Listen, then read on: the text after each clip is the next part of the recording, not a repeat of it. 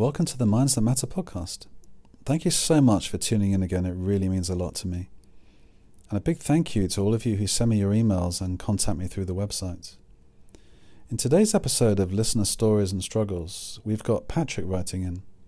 His dilemma is whether to move in with his partner. We've got Jonathan, who's really struggling with his estranged relationship with his daughter. And finally, Katrina has just split up with her husband and is feeling grief-stricken. Before I start, I just wanted to take this opportunity to say how brave you are for writing in, guys, and I assure you that anyone else who's going through the same struggles will really benefit from this. So Patrick is 50 years old. He's lived alone for 10 years and is in a bit of a quandary right now. He loves his partner and they also share a child together, but he's a bit apprehensive about moving in. He loves his partner and his child, but he's used to his own space and he's become used to being on his own. He wants to do the right thing, but it has to come from the heart. What should he do? Thank you so much for writing in, Patrick. It can't be easy talking about this, but very often the only way we can see clearly is if we talk about it. I think what's happened over the years is that you've gotten used to a certain way of life, and moving in with your partner and child is going to be an upheaval for you, both emotionally and practically. The positive I see in this is that you have an appreciation of your own company, because in relationships this is key. If we rely on the other person to make us happy and complete, this is when the problems start occurring. So that's a plus. Yes, it'd be a huge change for you. Indeed, you'd be compromising your privacy and space, but I would encourage you to explore why you need that privacy and space so much. And very often we crave isolation to feed depression or anxiety or stress. Not in all cases. I'm not suggesting that you suffer any of these, but very often, and I've seen this with many clients, there's often something lurking within us which creates that need for aloneness, and maybe that needs to be looked at.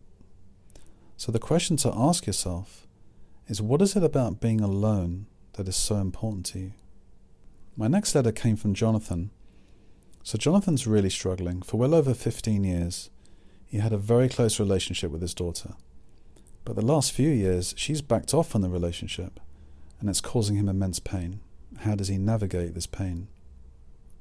I think the first thing you need to do is to be mindful of the fact that your daughter is not the person that she was.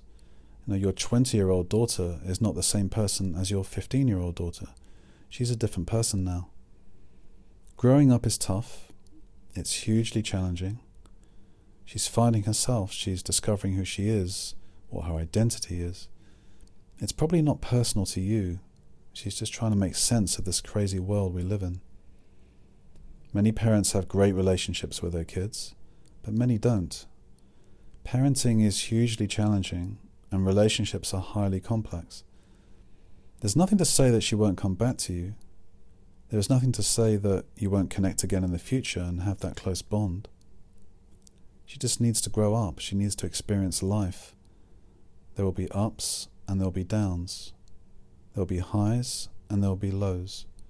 Just be patient with her. I'm sure she loves you. You just need to give her time. And finally, I received an email from Katrina. She is grief-stricken as her husband left her around 4 months ago. They'd been together for over 25 years and she is beside herself. Katrina, my heart goes out to you, and the most important message I can convey to you right now is that it's okay to grieve and to give yourself permission to grieve. The emotions that we feel after a divorce or losing a loved one often feel very similar because the common theme between the two experiences is loss. When a loved one passes away, we grieve our loss, we grieve the memory of that person. And similarly, when a relationship ends, we grieve the end of that relationship. Grief is such an overwhelming emotion, and you can only really identify with it when you've been through it. Katrina, I won't lie to you, this is a tough time for you. It's a really tough time, and it's going to take time to process. You need to be really compassionate with yourself. You need to be really kind to yourself. And you need to let it out, allow yourself to do that. If you need to get under a duvet and sob, then that's what you need to do. It won't be easy, but you will come out the other side. However hard that is to hear, there will come a time where you'll be able to digest what's happened. But right now, sadly, you just have to experience these challenging emotions. I always say this, if it's possible, reach out to somebody. It could be a phone call, these days a Zoom call, whatever it is. If you're able to open up, then it may provide a little comfort. So that's all I've got for you today. For private counselling and coaching, please visit my website, healyourgrief.co.uk.